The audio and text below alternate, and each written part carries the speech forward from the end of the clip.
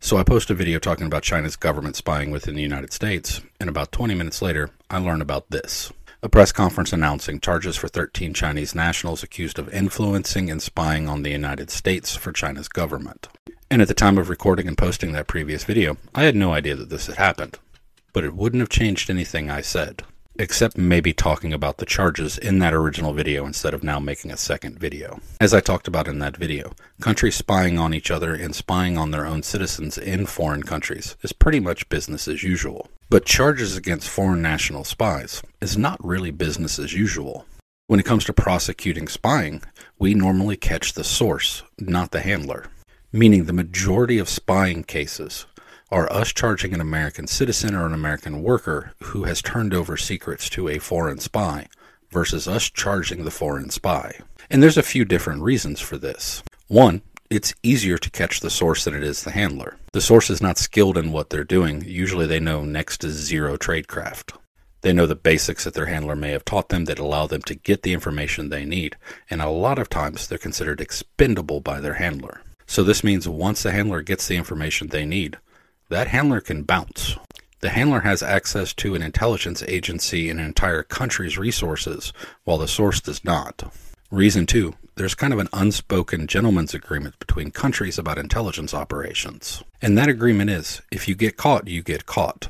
We know you're doing it, but we won't mess with your agents if you don't mess with ours. And that generally translates to, let us get our person back, you deal with the leaks within your own country, and when it happens on return, we'll do the same. You get your person back, and then we'll deal with our own leaks. And those reasons are why you see more headlines stating American worker accused of spying for ex-government versus blank national accused of spying against United States government.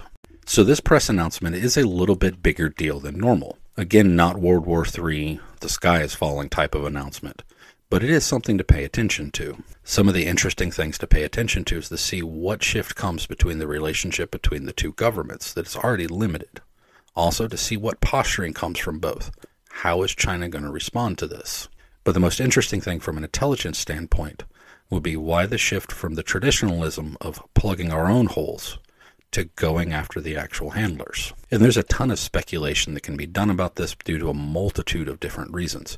And I'm not going to fully speculate into all of the possibilities. But the one idea that I will speculate on, and that I will state, is this may be reactionary.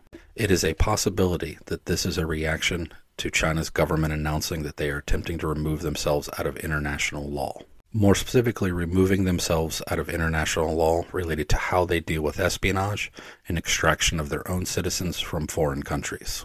Because this move by China's government to pull themselves out of international law creates a worry. A worry that China's government after this will no longer honor and play by the unspoken gentleman's agreement within the intelligence community. This could be the preemptive message of, if you will not honor and play by the gentleman's agreement, then neither will we. But again, that's speculation, and that's all the speculation I'm going to do on this. But it'll be really interesting to see how this plays out over the next couple of months.